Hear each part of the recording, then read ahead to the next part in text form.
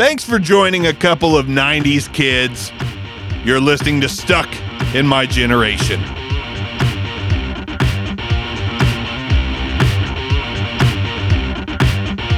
Welcome to another episode of Stuck in My Generation. Me and Hicks are back. Hopefully you all listened to the last episode. It was a good one. I was afraid to start out with the Beatles, only to start maybe backtracking, but the Stones aren't really backtracking. It's still a good topic, but we did a deep dive into the Stones, and before we get fully started, one guy's comment made me have to say this. I think somewhere along the line I must have mentioned that we were starting where rock and roll started, something along those lines. I do know that Chuck Berry is pretty much where rock started for the most part.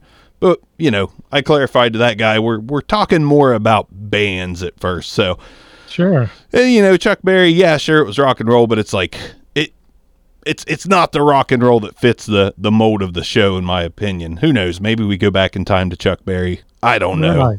But today is the Rolling Stones. Somehow we took a week and deep dove into 27 fucking albums. Hardest musical experience I've ever had in my life as far as trying to cram all that in a week. It was interesting. So we'll start out with, not giving too much away, do you think the Stones still, you were pretty heavy on the Stones being more of a Stones guy than a Beatles guy. Is that still stand, or do you not want to go there yet? No, I don't care to go there. I hate to be the cliche, you know, the Stones versus the Beatles. You know, overall songwriting, you know, after last week digging into the Beatles, you know, it's hard to compete with the Beatles as far as the songwriting. Yeah. You know, and when I dove into the Stones, I kind of had a little bit of self-discovery related to a certain era, not an era, but just a short run of, you know, my favorites kind of all bundled together. I never realized that until I actually sat down and went through the catalog. Yeah. So that was kind of... I don't think I realized it was 20-some albums deep. Like, I knew there was a lot. I didn't know it was 20-some albums. I had no idea it was that many albums, actually. Like, it was a big undertaking. Yeah, I didn't know there were that many either. I had no idea. But one thing I know that you touched on the Beatles episode was the timeline starts out in a similar fashion.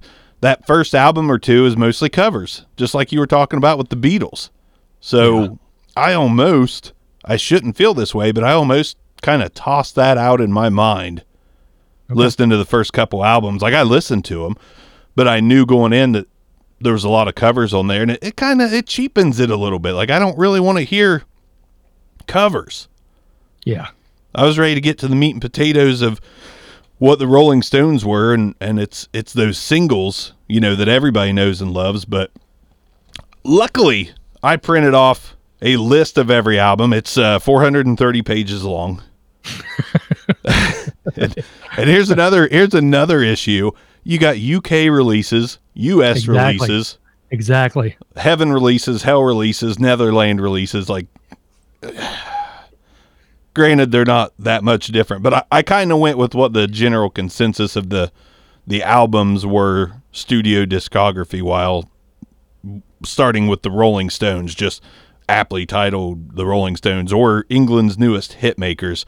And my initial, I don't have a lot of thoughts on that first one. I've got sounds like a mix between Johnny Be Good and the theme from Roseanne.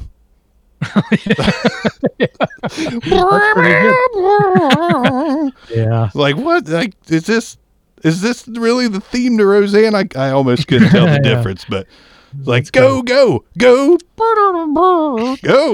It's like, not digging the first album or two, but what did you think of the start of diving into the Rolling Stones?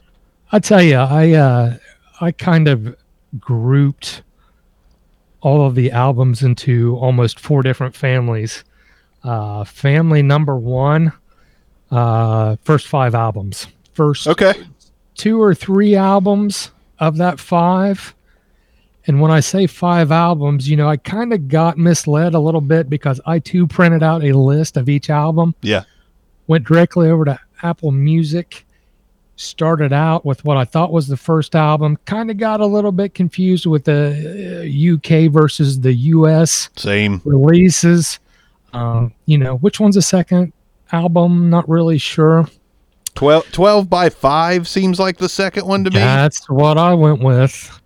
But the first album, I could definitely tell that these dudes have been listening to Muddy Waters, Yep. to Buddy Holly, to Chuck Berry, as you said. I hear some Bo Diddley beats. But they, in my opinion, back then, electric rock and roll wasn't that old. And these dudes are learning this primarily, I'm assuming, by ear. You can't go to Google and search for tabs, like I do, and can't play it. But these dudes. But it was. I know that I did a little bit of history, a little bit of research. Brian Jones, he was really big into American blues. And he was trying to lead the band. This is Brian Jones's band, these first 5 albums. Yep. And it was a lot of covers, a lot of stuff. I think some of the covers they did pretty good with. Yeah, they weren't bad. It was the same as the Beatles. Like, they did them well. It wasn't like I was listening to bad music. There was nothing groundbreaking from the get-go. From like right off the rip, I'm like, even if I lived in 1964, I don't know if I would have been crazy about this. Like, I would have been like, yeah, this is pretty good, but just saying, the Beatles did it better. Yeah. I felt with the covers, I thought vocally the Beatles did better with the covers. I thought the Stones did better musically, and I don't know who invented the claps. Yeah. That's louder than, the drummer. Oh my gosh, I hope they fired that dude, whoever, and that's not just Stones. That's across the board in general. It's a lot.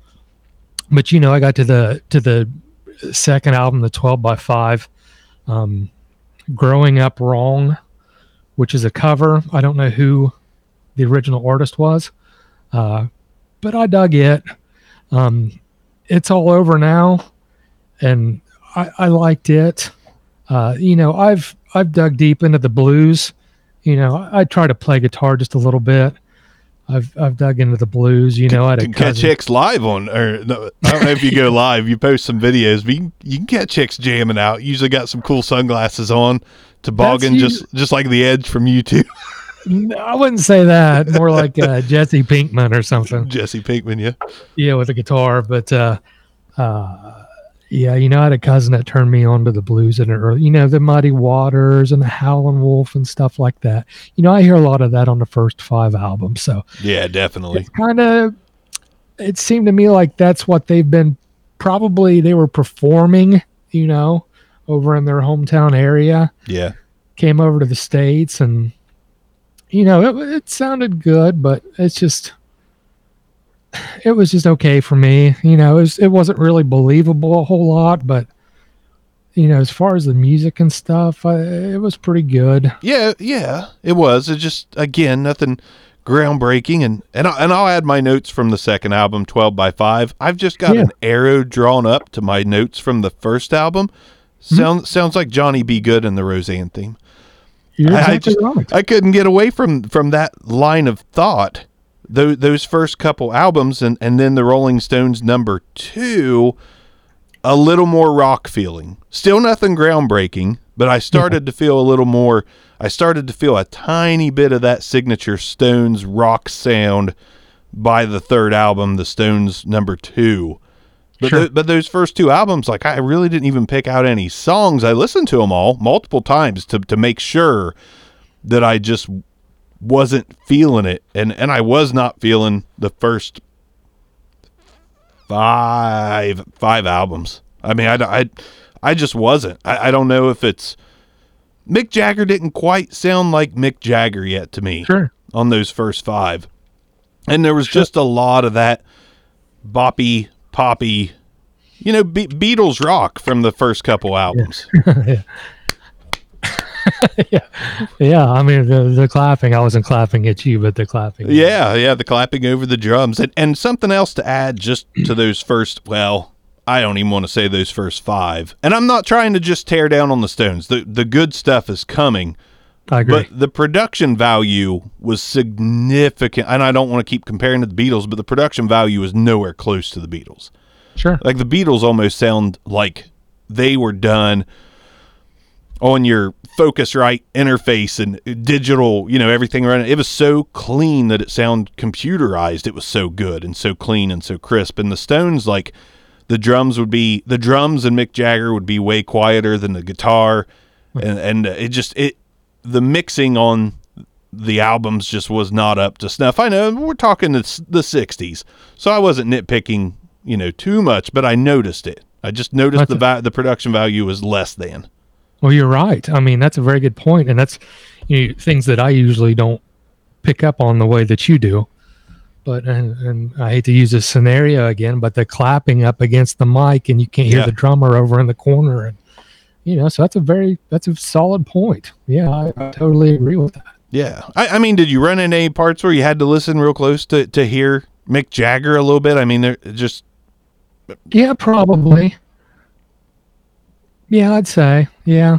And not as early on. I mean, there was, there's a point where I really had a problem separating Mick Jagger from the music, and I'll get there. But yeah, it was a little muddy. The whole production was a little bit muddy, and I totally kind of understand why there was no big hit that you would hear on the radio today on the first 4 or 5 albums. Sure. And I know when we discussed the Beatles, you brought up a good question. At what point did a song, you asked me, at what point did a song, grab a hold of you? And I kind of approached the Stones catalog in the same manner.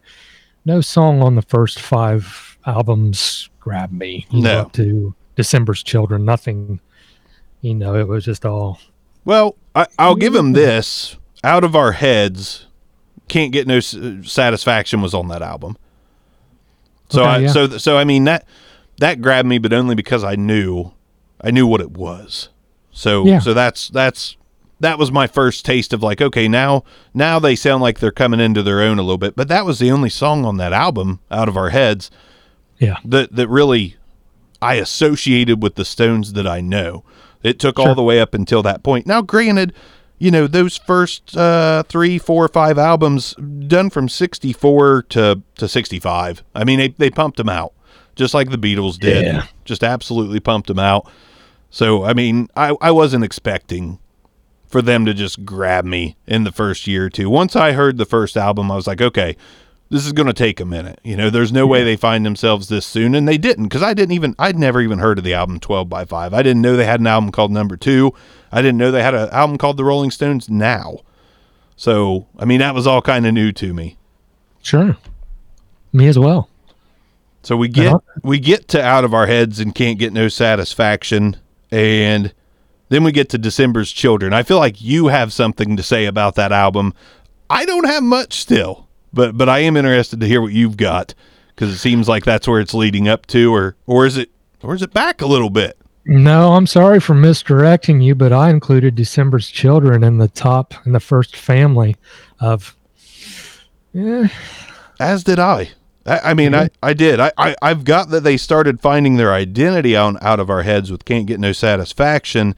Sure. But on December's Children, nothing stood out to me except for the song You Better Move On, and I've got that song is awful. Absolutely awful. That's probably why I didn't recognize the title. Yeah, the first thing that jumped out at me was like, that is a truly terrible song, and I'm really ready to hear some Stones that is, groundbreaking. So December's Children, we're all the way up to there. Rolling Stones, 12 by 5, number 2, Now, Out of Our Heads, Still Nothing, December's Children, Still Nothing.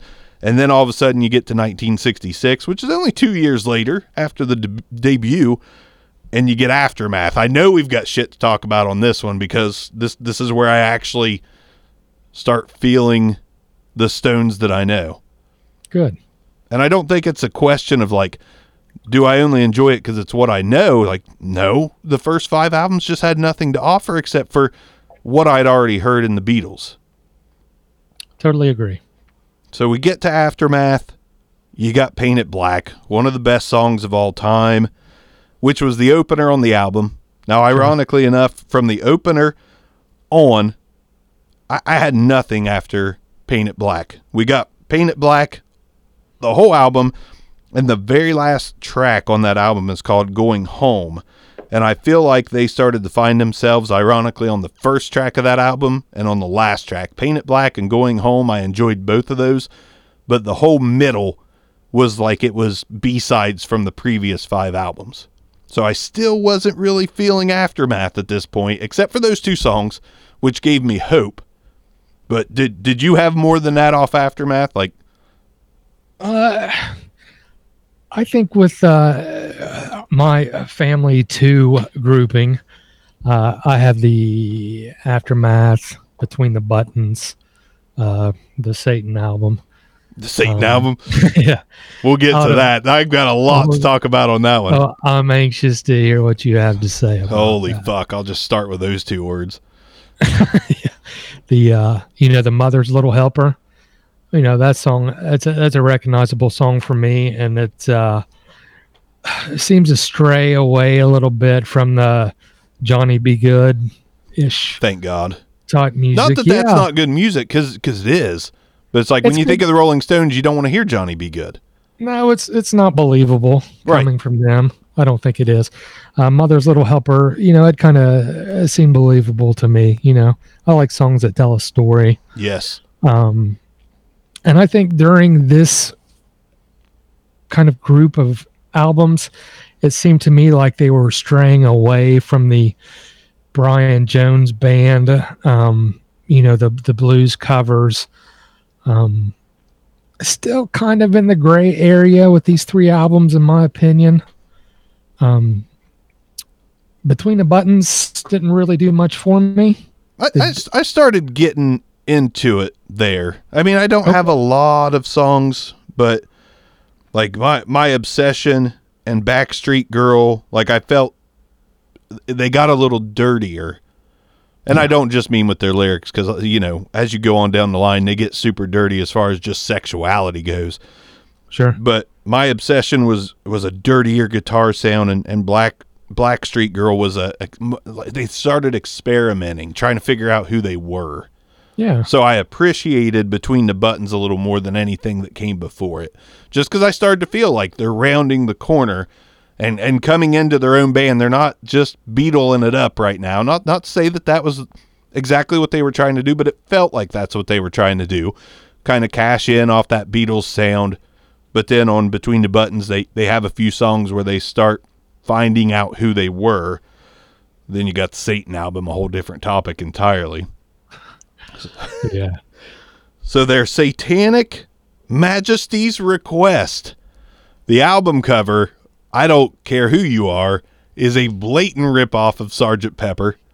Exactly. The album was made in December, whereas Sgt. Pepper came out in the prior February. So we got a 10, 11 month gap there. Sure. They're wearing different color, pastel, bright outfits. Mick Jagger's got on a big moon hat. And you know what? It's fine. I don't hate the fact that they just blatantly ripped off the Beatles. Far from it, actually. This was actually the album that I really started liking. Like, it was really strange. It was very odd. But the music, too. The music was a complete ripoff of the psychedelic Beatles stuff. Like, Sure. there was talking in the tracks like the Beatles would do. There was, like, that Indian style. Sure, yeah. All that shit was in there, but there was some really good songs on that too, which I'm going to have to resort to my playlist real quick because I didn't write them down on my notes. Sure, I'm But anxious to see what you came up with. on that album, Citadel, I loved. 2000 Man, I loved. She's a Rainbow, I thought was the first like absolute knockout track that I'd heard from him. And I'd never heard that track before. So like I hear She's a Rainbow and I was like, holy shit, man, this is good. Like, yeah, they ripped the Beatles off completely, but it was still, I think that's an underrated album. Like I really do. I think it's a solid album. Yeah, it's a rip off, but I mean, a lot of bands have made their name off being a ripoff, and the Stones still find themselves. They have to, because the Beatles ended in 69, 70. Beatles or Stones are still going strong, so of course they had to completely find themselves. But I like the Satan album. I thought it was good. I thought it was pretty solid. It wasn't the best, but I mean, it's ranked on the back half of most lists, and I put it in the first half. I think it's the back end of the first half, like 8th or 9th, somewhere 7, 8, 9, one of those numbers as far as where it ranks, in my opinion, on their total discography. I thought it was a fun album with a couple bangers. Like She's a Rainbow song. That might be in my top 5. And when you got that on an album that's a blatant ripoff, I think it's a success. That's good to hear. I'm glad that you said that, and that's funny because She's a Rainbow. That's the first Stone song that actually grabs a hold of me and draws me in the lineup. Yeah. 2000 Man, that's a good song, but going into this album, on the other end of the spectrum, Sgt. Pepper was my number 1 Beatles album. So I'm viewing the Stones album. I'm going into it pissed off. Just because, just like you stated earlier, it's. Yeah. I got to backtrack real super quick. On Aftermath, there is a song called Lady Jane I enjoyed a lot. That's a good song. Didn't have it in my notes, but I have it on my playlist, and there's quite a few songs off that album in my playlist, but I don't think I am Grab Me, I just liked them. But Lady Jane was really good in my opinion. But it's a good song. Back to the Satanic album. Oh yeah, but She's a Rainbow. I kind of knew about that song. I didn't know what album. This stepping back a few years ago, and I remember watching SNL, and I think it was a Kristen Wiig or somebody. She's one of my favorites. Oh yeah, she's great. But I think she was never going to be on SNL ever again or something. There was something going on, but during her exit at the end of the episode, Mick Jagger came out and sang She's a Rainbow and, danced with her and stuff. Dang. And I knew that song was good. I need to find that. Yeah, I recommend it, but I liked it even more after I saw that just because I was right. I'm pretty sure it was Kristen Wiig. Forgive me if I'm not correct, but has it been in the last couple years? Yeah, it's not. I think she just exited in the past maybe 5 years, somewhere in the last 5 to 7, something like that. Yeah. But yeah, I definitely recommend that. And that song, it was just a feel good song with it made me like that song even more. Yeah, it's a good one. It takes. I can't say on the first listen I was like, but on the first listen I added it to the playlist. Like I need to revisit that one, and I did, and I thought that's that's the first Stone song that really gets me amped up, so to speak. Man, that's good. I'm glad to hear that because I felt the same exact way. Now going back to what I was saying before, like talking about looking up some of these album rankings by long-term publishing outfits and music websites. It's pretty much the consensus that a lot of those first 5 or 6 albums, they're kind of mix and match. None of those are ranked in the top 5, 6, 7. So I think we kind of got it right there. Not that it's factual. People like what they like. If somebody says their favorite album's 12 by 5, more power to you. Have at it. But yeah, so their Satanic Majesty's Request, fucking long album title. That's the first one that grabs me. And then if we're done with that one, Beggar's Banquet blows the gates open. Blows the gates open, and it's like, fucking finally, we're going to hear some good music. Like, I thought there was good music on the last one, but Beggar's Banquet, there's a few all-time greats on here. Sympathy for the Devil, an all-time great. Sure. Street Fight Man, all-time great. Like, Sure. my notes say this shit is the Stones.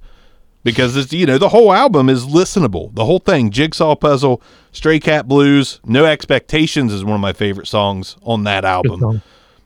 That one blew it wide open. Like, I was instantly like, okay, this album's got to fall into the top 5 for me because I'm already loving Beggar's Banquet.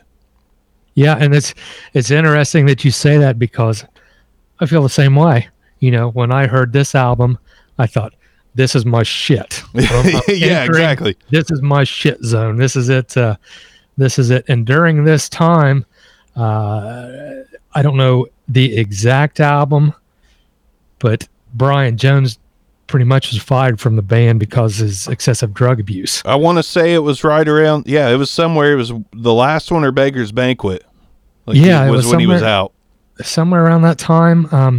I'm not sure when Mick Taylor comes in to play. I think later. I feel like they had to use someone else for a minute before they had Mick Taylor in there, but not 100%.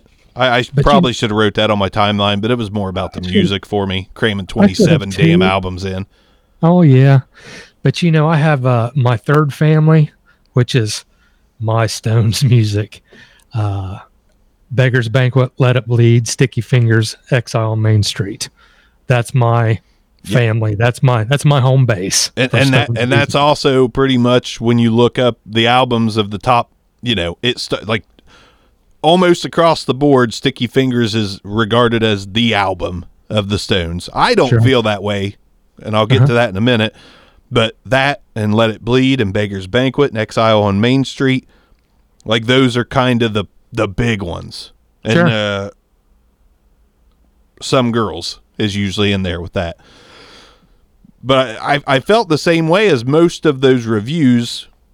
Some of the things didn't quite add up, but Let It Bleed after Beggar's Banquet, same thing. My notes say best so far. Give Me Shelter, all-time great song, probably my favorite Stones. And I hate to say it's my favorite Stones song of all time because it's Give Me Shelter. Like, it's one of their biggest hits ever, but it just is. Like, that probably is just the song for me from them. Maybe I'll change my mind going through this, but Let It Bleed was fantastic. So, like, we've got a good album in the Satanic, I don't even want to say it all. That's why I just call it the Satan album. And then jump into Beggar's Banquet and Let It Bleed. It's like, okay, they're nailing them back to back. Like, they finally get something going on the Satan album. And then that Beggar's Banquet and Let It Bleed just hitting on all cylinders. And then they do Sticky Fingers. It's like, shit, man. This band's going to go the long haul. They didn't, but it seemed like they were going to. And I'm with you. Like, that's my shit. Like, that is completely... Sticky Fingers, my notes say badass, and I've got that I like Beggar's Banquet a little better and Let It Bleed a little bit better, but Sticky Fingers is right there with him. Granted, my wife, that's her album. The Sticky Fingers? Yep. Is it? Yeah. Good. Yep. Good. But with the Beggar's Banquet, the sympathy, the street fighting man. Yeah. When I heard Street Fighting Man, I heard the classic Rolling Stones guitar sound. Oh yeah. The for the guitarist, the open tuning, Keith Richards, he really focused on the open tuning during these times. And I don't know if that was, like I said, I'm not sure when. I hate to give Keith Richards all the credit because I don't know who did what. Yeah, I haven't got that deep into it. So, but I just know I'm a huge Keith Richards fan. But the Street Fighting Man, I thought, man, now we're getting somewhere. The Let It Bleed, Give Me Shelter, one of my top 3 favorites. Man, it's good. And I think it's a crime if you're a Stones fan and it's not in your top 3. Yeah, and my sister, she's definitely a big Stones fan, and she pointed out I've mentioned that song to her before, and there's a part with the background singer where her voice cracks. Yeah. Oh, and they keep it. they kept all kinds of errors. That was some of the, in doing some of the research, they made a shit ton of mistakes and didn't fix a one. I like that. I kind of do too. I kind of do too. Now, granted, on the flip side, I like where the Beatles fixed everything too, because it's like the most clean, sheen, well-oiled machine, turning into a rapper DMX style now. But like, I like both sides of that. I love a good garage album, and I love a well-produced album too. But yeah, I like that too. Like there was definitely moments I caught in the first 5 or 6 albums where Mick Jagger's voice went out of tune or his voice, cracked, and it didn't bother me a bit. I was like, I respected them leaving that in. Like, fuck it, just keep going, keep cranking out the hits. So yeah, I know exactly what you're talking about there. Yeah, and with Gimme Shelter, the Stones performed in Cuba. I don't know how long ago that was. It's probably a couple weeks ago. They're still just banging it out. Probably. But when they performed Gimme Shelter in Cuba, and I'm sure it's not just Cuba alone, but there's just something sexy about it. The background singer came out and sang, and it's just, man, it's just something. There's just something magical about it. I don't know what it is. Oh yeah, when they produce magic, it's noticeable. Yeah, and with the Let It Bleed, another top favorite song is the Midnight Rambler. Just the groove to it, man. It just grabs a hold of me. Monkey Man, the music with Monkey Man. Yep.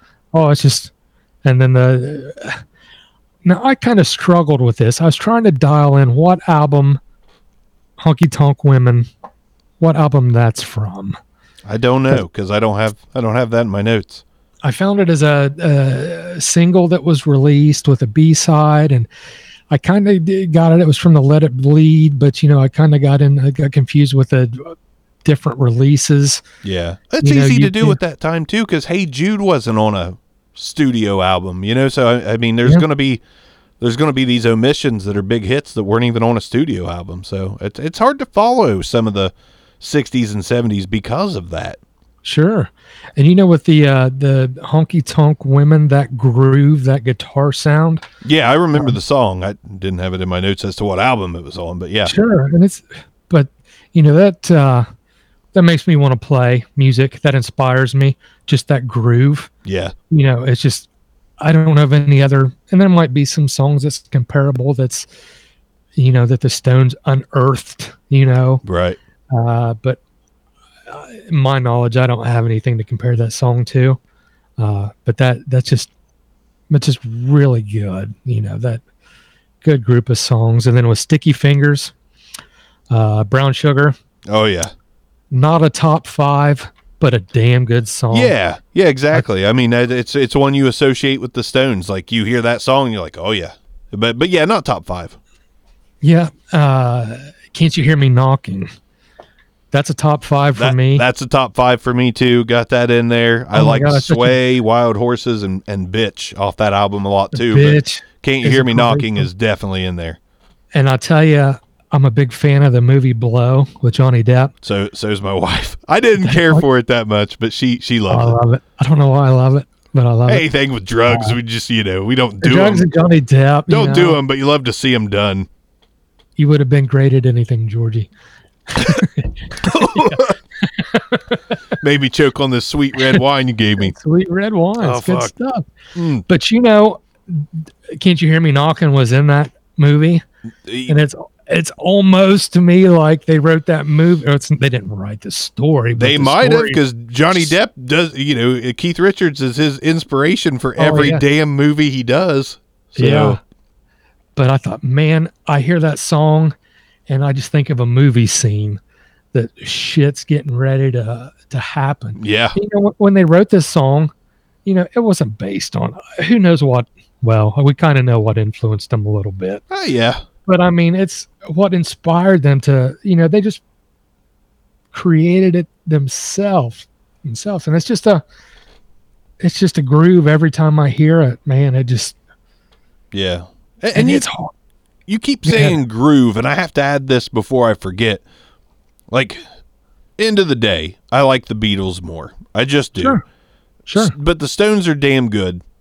Some of the watered down nature of the amount of albums and the actual real good Can't Live Without stuff on there tips the scales for me a little bit. But one thing I'll give the Stones all day long, the Beatles were a great band where everyone contributed and the shit sounded great. The Stones have a superstar guitar player. The Beatles don't. Like, they're good. I'm sure if you transplant one of the Beatles into another band, they become the star guitar player, bassist, drum, whatever. But I mean, you can't mistake, like, the opening riff of Give Me Shelter, like Sympathy for the Devil. The list goes on and on. Some of the songs, they're Paint It Black. Those fucking picked chords and just cherry-picked strings sound unlike anything the Beatles ever did. And unlike what most bands have ever done. Like, they're unmistakable. Like, the opening of Gimme Shelter, Sympathy for the Devil, on and on, unmistakable. You've never heard anything like that. And there's no way there was nothing like that back then. Because there's nothing like it now. Like, there just isn't. So Keith Richards he's different than anything there was in the 60s. Nobody did anything like, when he started Catching Fire, no one did anything like that. Oh, yeah. And you got to give credit to the fact that, like, the songwriting, not necessarily the lyrics, but the songwriting, when they nailed it, it was out of this world. It was unlike anything anyone had ever heard. Sure, I totally agree. And, when I listen to music as a wannabe guitar player, a majority of music that I listen to, I'm 100% listening to the music. Me too. I'm about 65%, unless it's an really just a gifted singer. Right. I wouldn't call Mick Jagger a really gifted singer. No, but he's the first gritty singer that made you want to get gritty. Sure.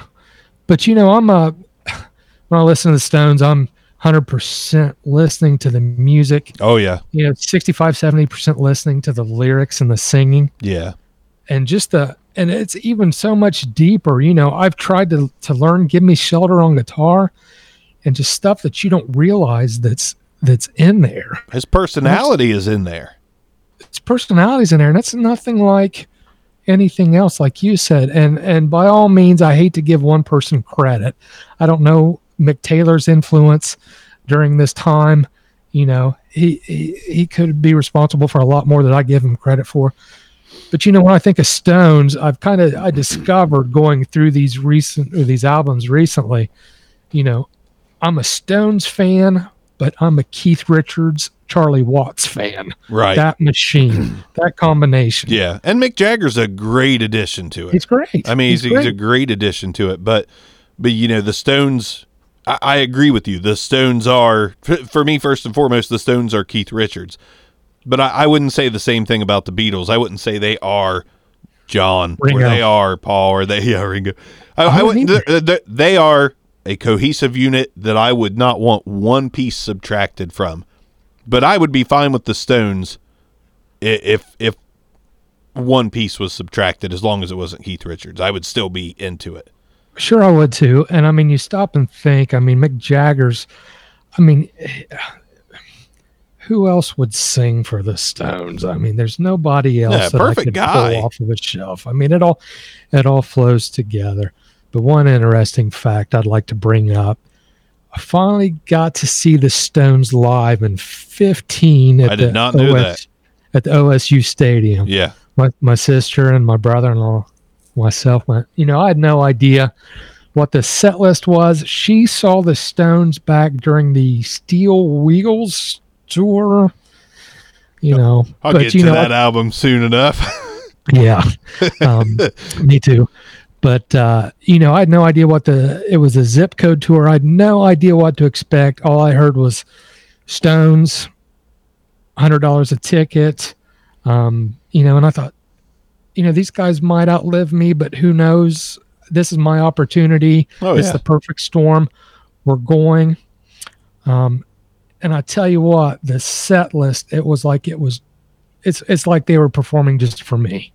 Yeah. Every song that I wanted Thank God it wasn't all Steel Wheels. was, thank God. But during this tour, each stop they had a different opening performer.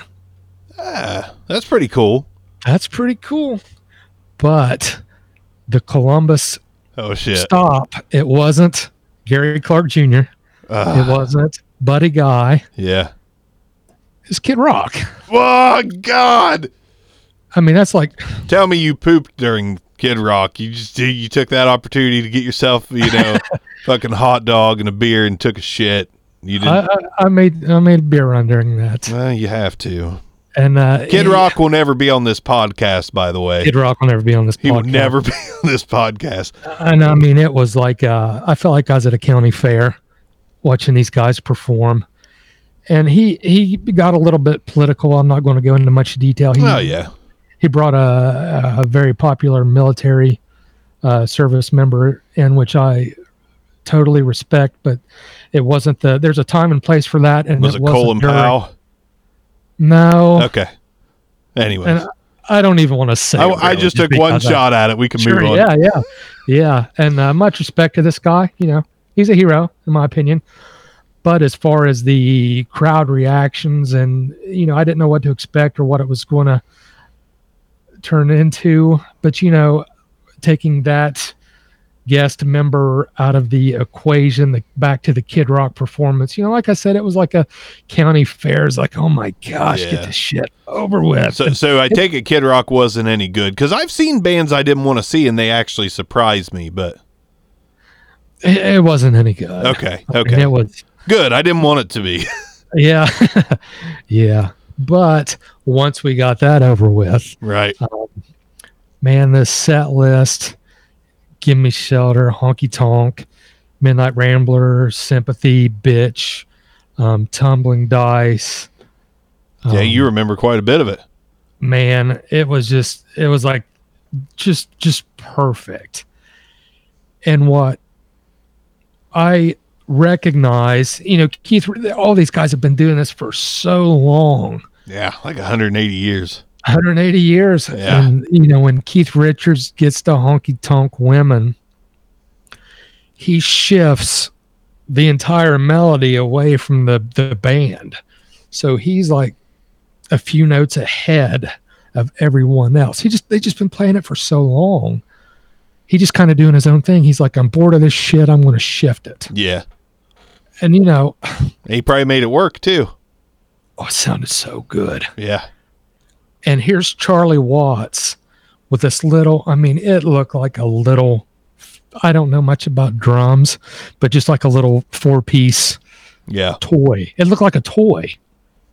And the sound that he was getting out of these drums was unbelievable. And he doesn't even hardly move. Yeah. He's a stiff dude. And it's just those two guys. That was my focus that night. Right. And I'm so glad it was well worth $100. Oh yeah. $18 beer, I think Kid Rock alone costs a couple hundred if you see him by himself somewhere. So yeah, $100 for the Stones. Gosh. Absolutely. I thought, the Stones are, Keith Richards. I'm sure he'll get along with just about anybody. Yeah. But he's on a whole different. Especially if you got drugs. I'd say if you have drugs, I'm sure Kid Rock did. He probably did.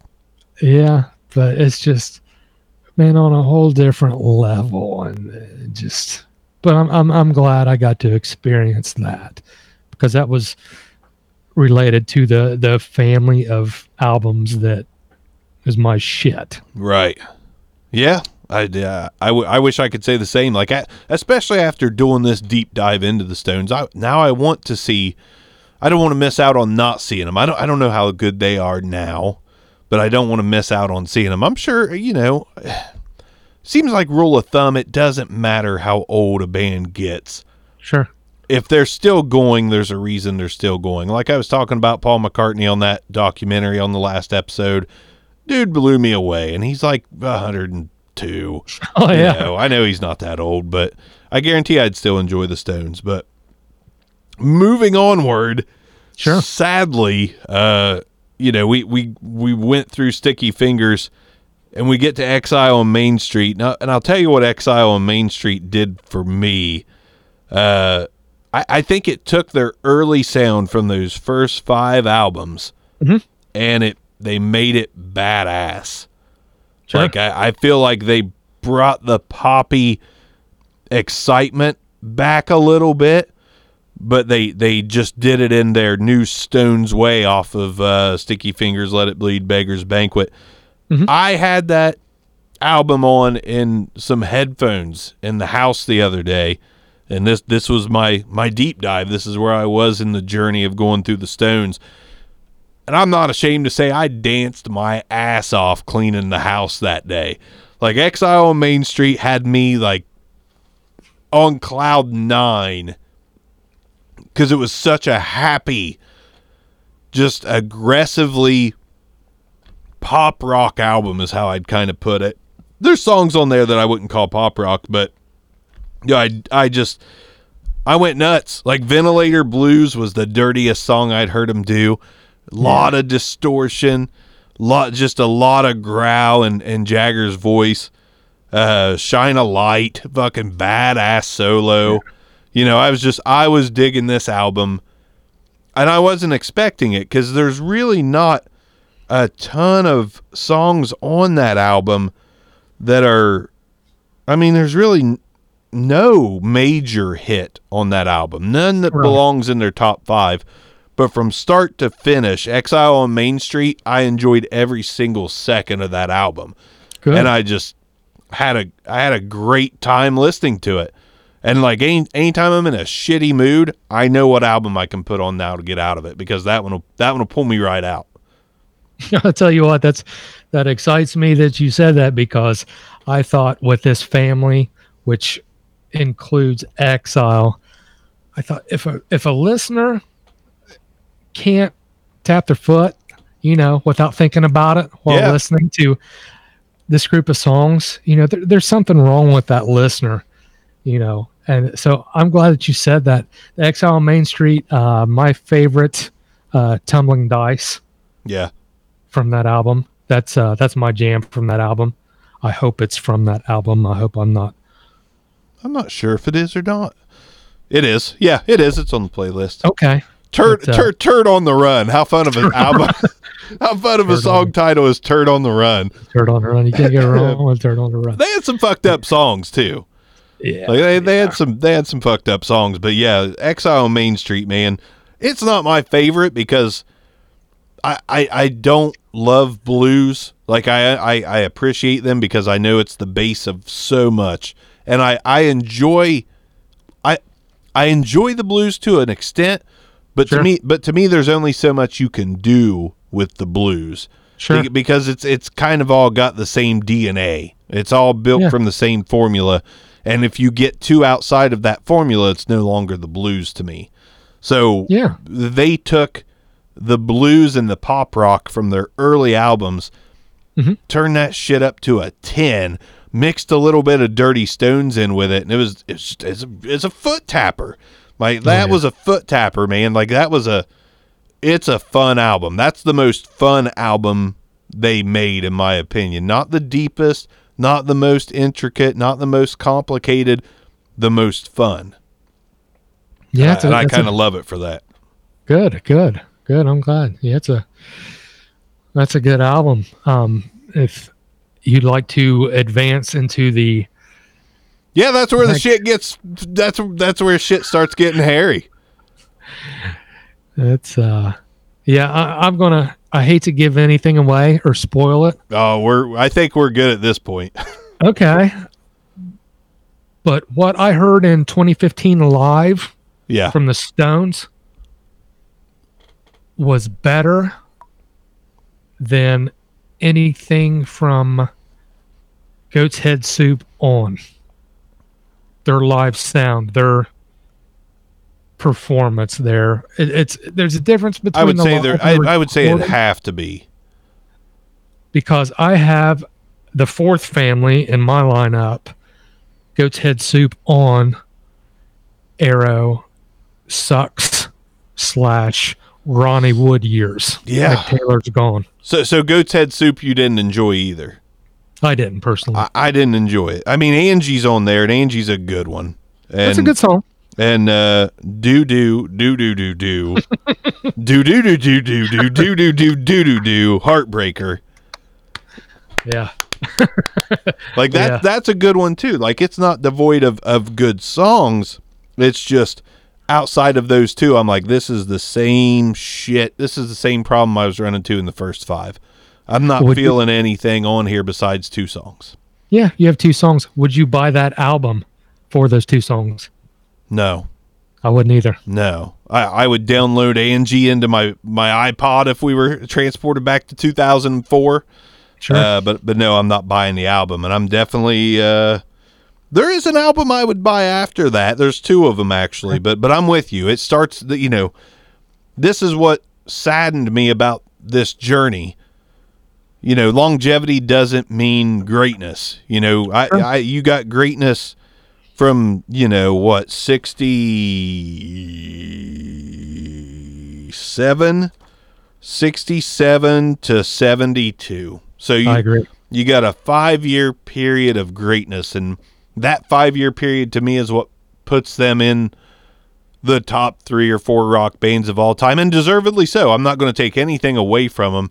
But I almost appreciate the fact that the Beatles cranked out some great shit in, if we're being honest with ourselves, in like a 6-year period. Because the poppy shit we liked, but it wasn't groundbreaking.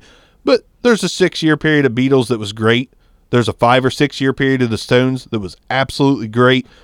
And I think it's okay to be happy with that, because it's only rock and roll.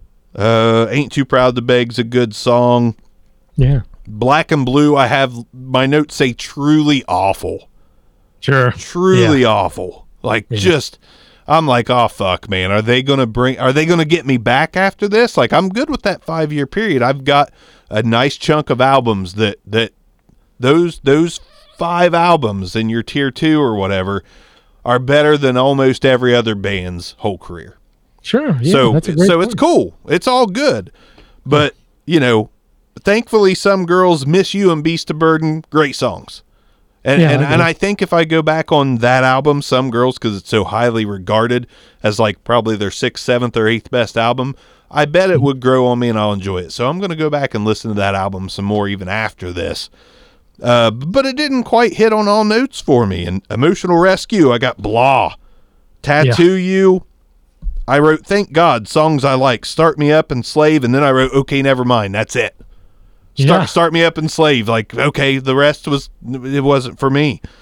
Undercover, Too Much 80s. Blah.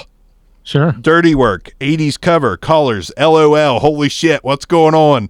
Like they're wearing they're wearing suits of oh fuck, they went full 80s on it, and I was 80s drum sound, synth drum sound. Steel Wheels, I wrote, what the fuck is Continental Drift? That was the worst song I ever heard. I wrote was Milli Vanilli on that. Just total disappointment after, Some Girls for sure, but mostly Goat's Head Soup on what the fuck happened. Exactly. I guess disco in the 80s happened. Yeah, that could be. I think it is. I mean, disco, there was some disco sounds on Black and Blue, and It's Only Rock and Roll. Like, there was some disco-ish inspired stuff there, but man, they lost me there, like, completely. Now, granted, there's something coming up. I'll let you talk about some of those albums, make sure there wasn't anything on there that I just overlooked. No, there's nothing that I feel that you overlooked. I felt sorry for you, because I kind of knew going into it. I didn't know how much you knew about that era of their music. I was hoping there was hidden gems in there, and there wasn't. Well, I was hoping you would find one and tell me about it so I could listen to it instead of going through all of it. To me, I think I found a hidden gem, but we haven't got there yet. Okay. I was actually kind of excited because to me, there's a hidden gem in all this, and I don't think many Stones fans would agree with me. Okay. But What is it? To keep moving forward, Steel Wheels, like I said, I did no. Awful. Voodoo Lounge. You Got Me Rocking was an okay song. Out of Tears was an okay song. I've actually got This Is Okay next to Voodoo Lounge. I didn't love it. I didn't even like it. Mm-hmm. But compared to the platter of shit that we got on those last 5 that we talked about, Yeah. Voodoo Lounge was at least they gave me a little bit of something. Bridges to Babylon, I wouldn't pay 50 cents for that album. Yeah. That was awful. Blue and Lonesome, it's the blues. It's the blues done well, and I skipped an album on purpose there, but Blue and Lonesome, that's what I've got wrote down. It's blues done well, shrug emoji. Like, it's fine, but it's not anything that I would love.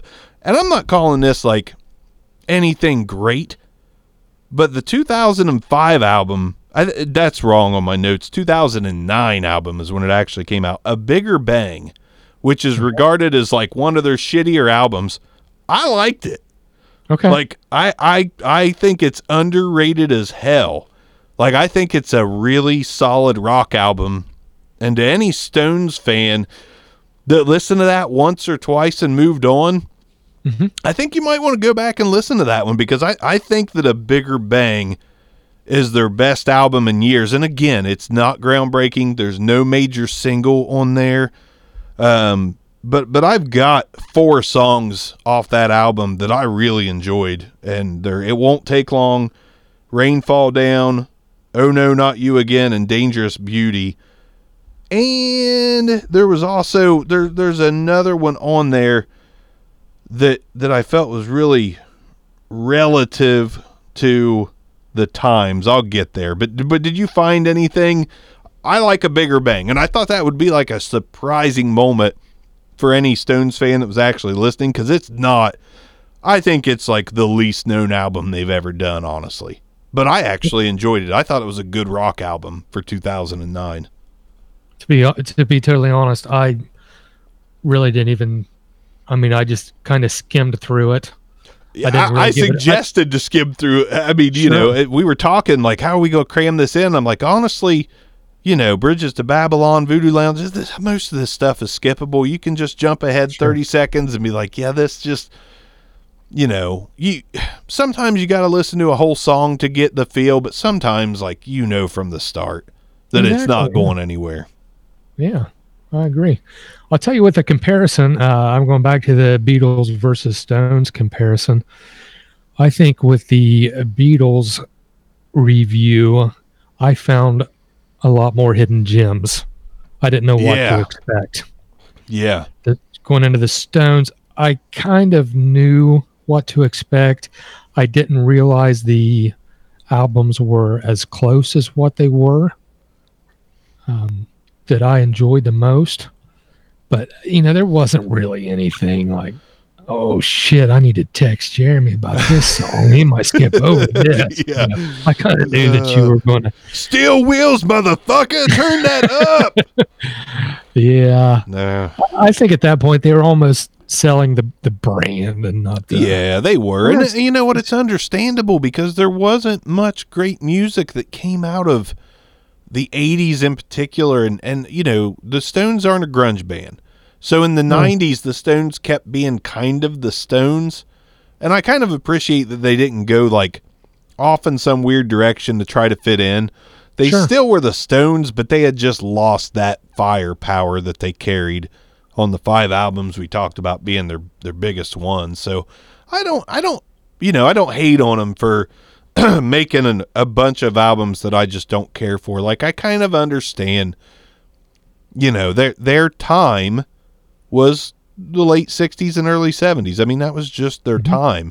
What band can you think of that just started in the 60s or 70s and have just put out nothing but hits ever since? It doesn't happen. It doesn't happen. And it'd be almost impossible to make that happen.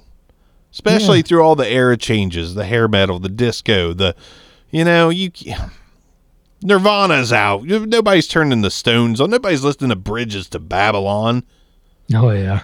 There's one guy. I'm sure there's just one. I'm sure there is one. It's like Bridges to Babylon.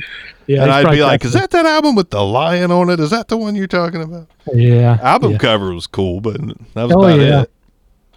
Man, the Goat's Head Soup album cover. Yeah, it's like What's up with that? My interpretation of that was like, obviously this is like Jagger's facing some pantyhose or something, but I saw a little camel toe below his chin. I was like, is he like in a vagina? Is this him That's coming what out of the womb? I'm not sure what's going on here. That's the way I took it, but I wasn't sure either. Oh, the songs are so dirty, man. There's so much sexual. Like a bigger bang is exactly what you think it would be. Like the Sure. big bang, huh? Well, our band banging you's a bigger bang. Just yeah. and a lot of the songs on there are really sexual, even though they're fucking 80 years old. They're still. I mean, Mick Jagger just had a kid not that long ago. He's still pumping out the baby gravy. I'll tell you what, man, 2015, he was all over that stage. I mean, he was in better shape than me, Yeah, moving around. can't and- stop him. yeah, Moves like Jagger wasn't written in the late 2000s for nothing. that's exactly right. He's still But- popping around. But I kind of, stepping back, I kind of did a little bit of research, not so much research, but the Let It Bleed album. I wanted to see what other albums were out during that time. That's just to see. that's a good thing to look at. I did not do that. Yeah, nothing really stood out, but and this is off subject, but what surprised me, the Stooges had an Dude, album out in '69. I'm a big You know, fan. I'm a big fan of the Stooges, but I thought '69. Yeah. I Want to Be Your Dog. Birth I of Punk. believe 69. Yep. I thought 79. This is wrong. Yeah. But I thought that came out and it was just. I just couldn't believe it. That's somewhere we're probably going to have to dive into at some point too, because I mean that's that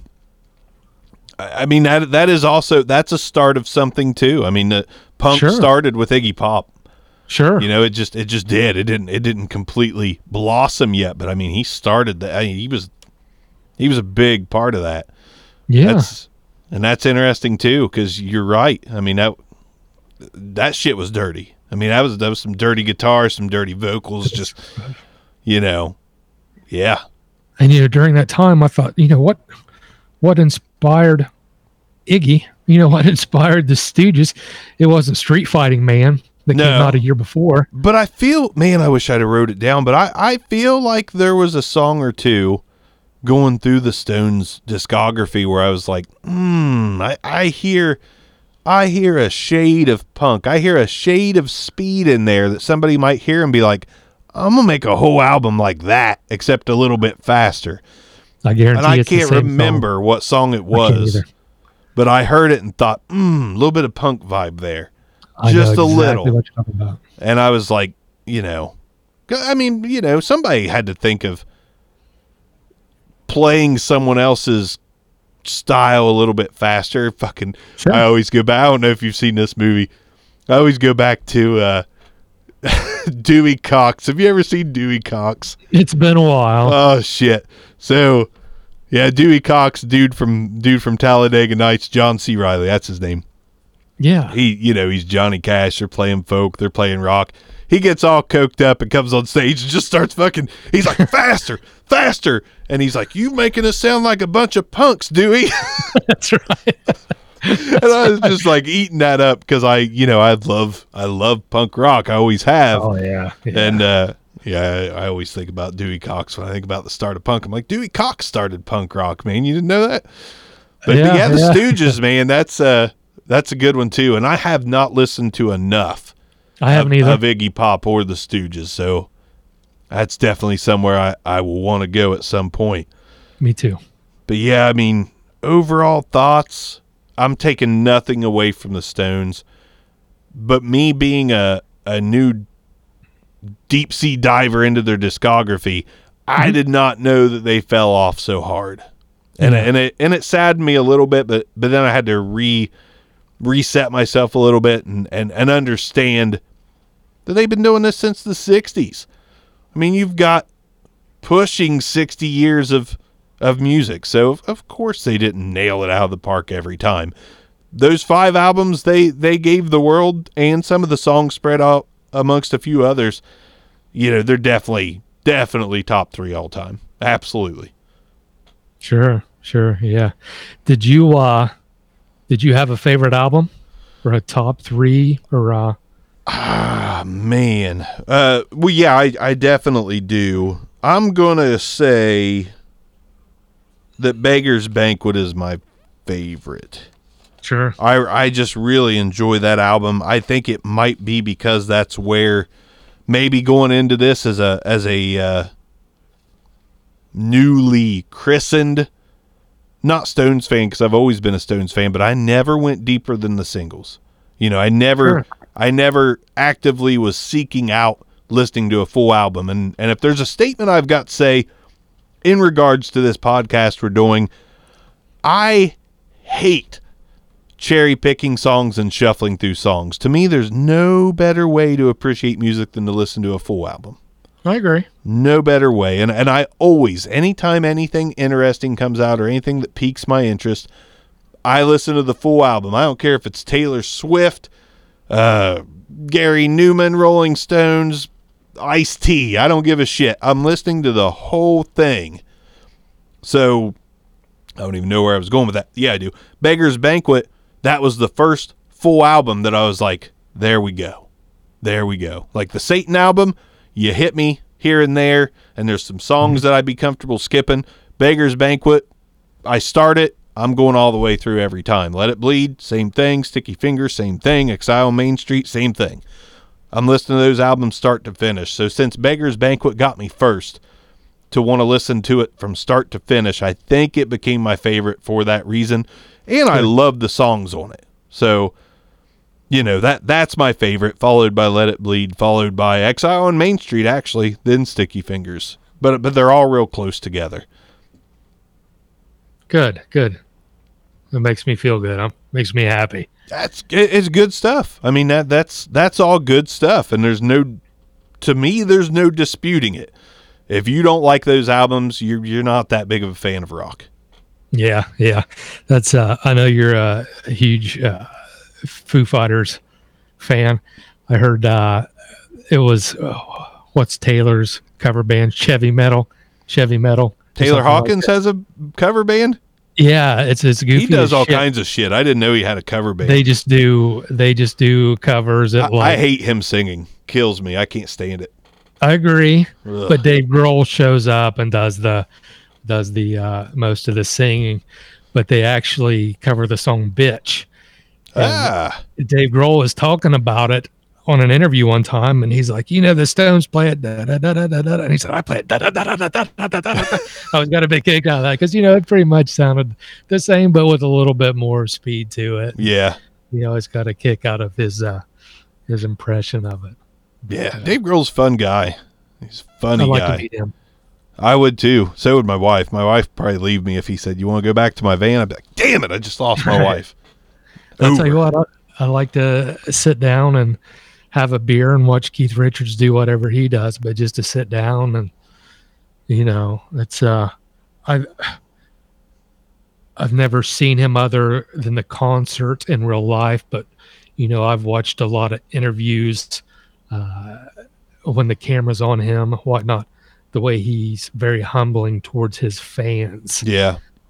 Especially even the women who were, not the young pretty women, but even the older women, he's just very humbling and welcoming and, just very, it's just, I'd like to meet him. Seems down to earth, Yeah.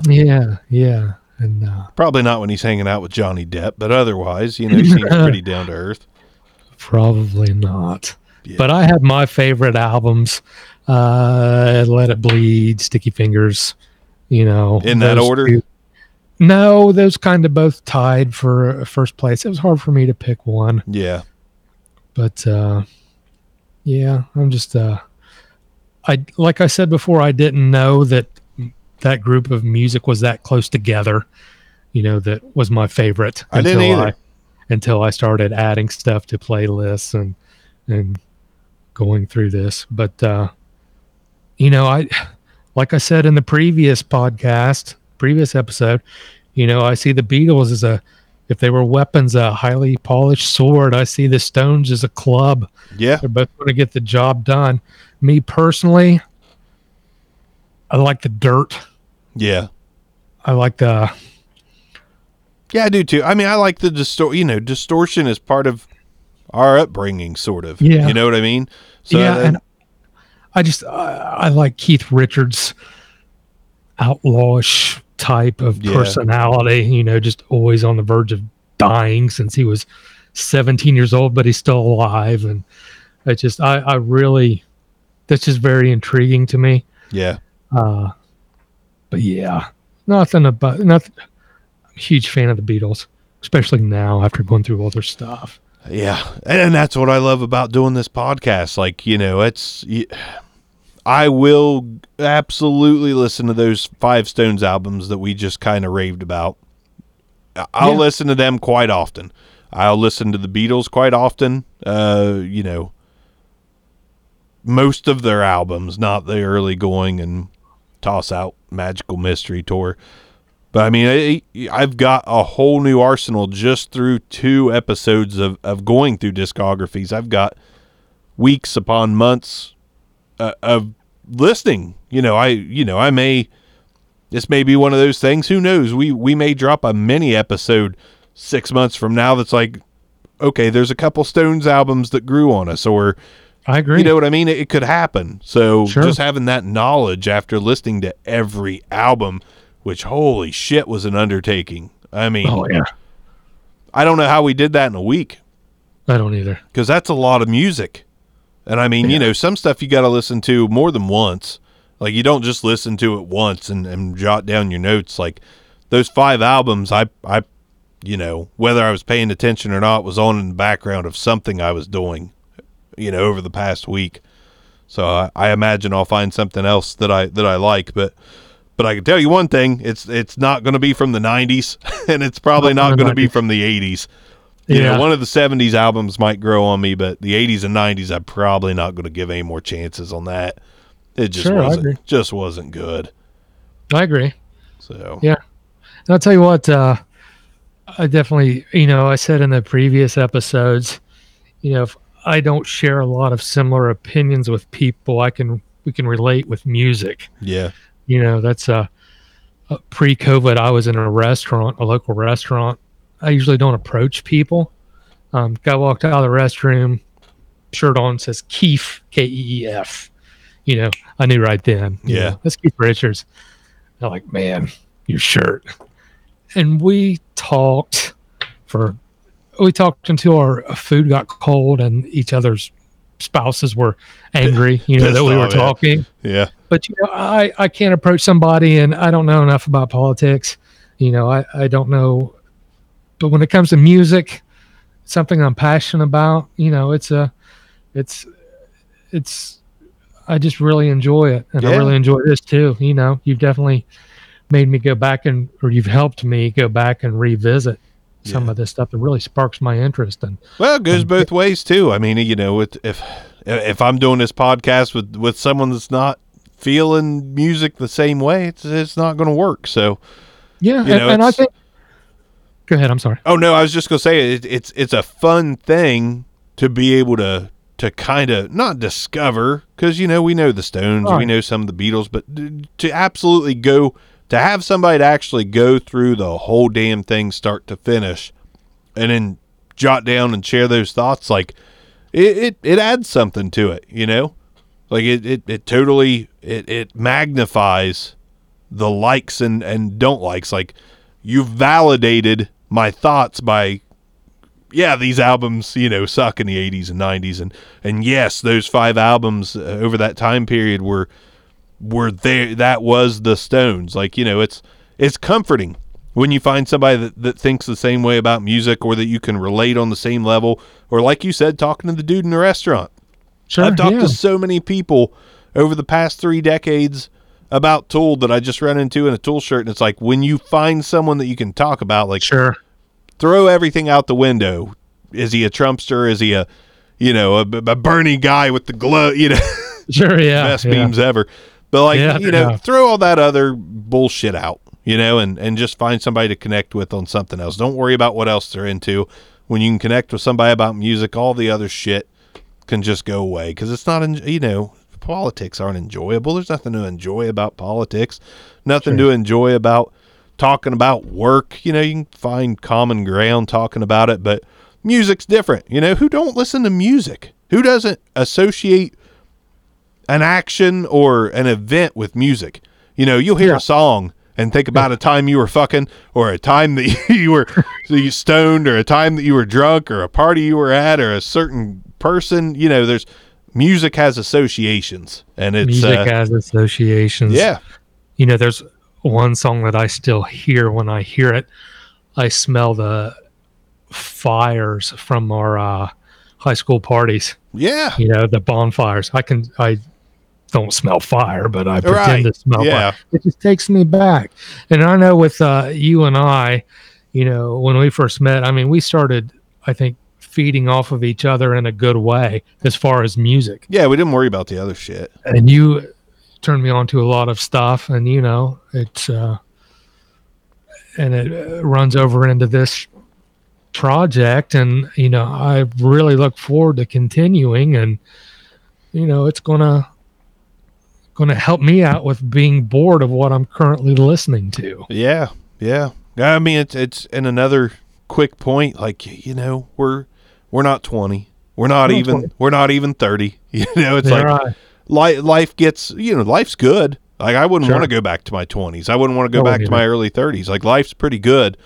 Yeah. And at the same time, like, life's also very repetitive when you get to this age. You're parenting, you're working, you're providing, your time for hobbies, your time for leisurely activities is different now. So, just to be able to go back and discover something different and just change shit up a little bit, not driving to work with a old Pearl Jam album on or something. Like, I've got a project to work on. I'm going to listen to the Stones start to finish, talk to Hicks about it. Even my wife gets excited about it now. She's like, what's he thinking about? I'm like, I don't know yet. We haven't done the episode. We'll get there. And, I'm like, we'll get there. Oh yeah, I've texted so much stuff to you, and then I went delete. I deleted it. I thought, no, we won't have anything to talk about Friday night if I say this. Oh, it's hard not to spill the beans, so to speak, about feeling like I wanted so bad to say, like, man, this 90s shit sucks, man, and I'm just like, I'm gonna save it.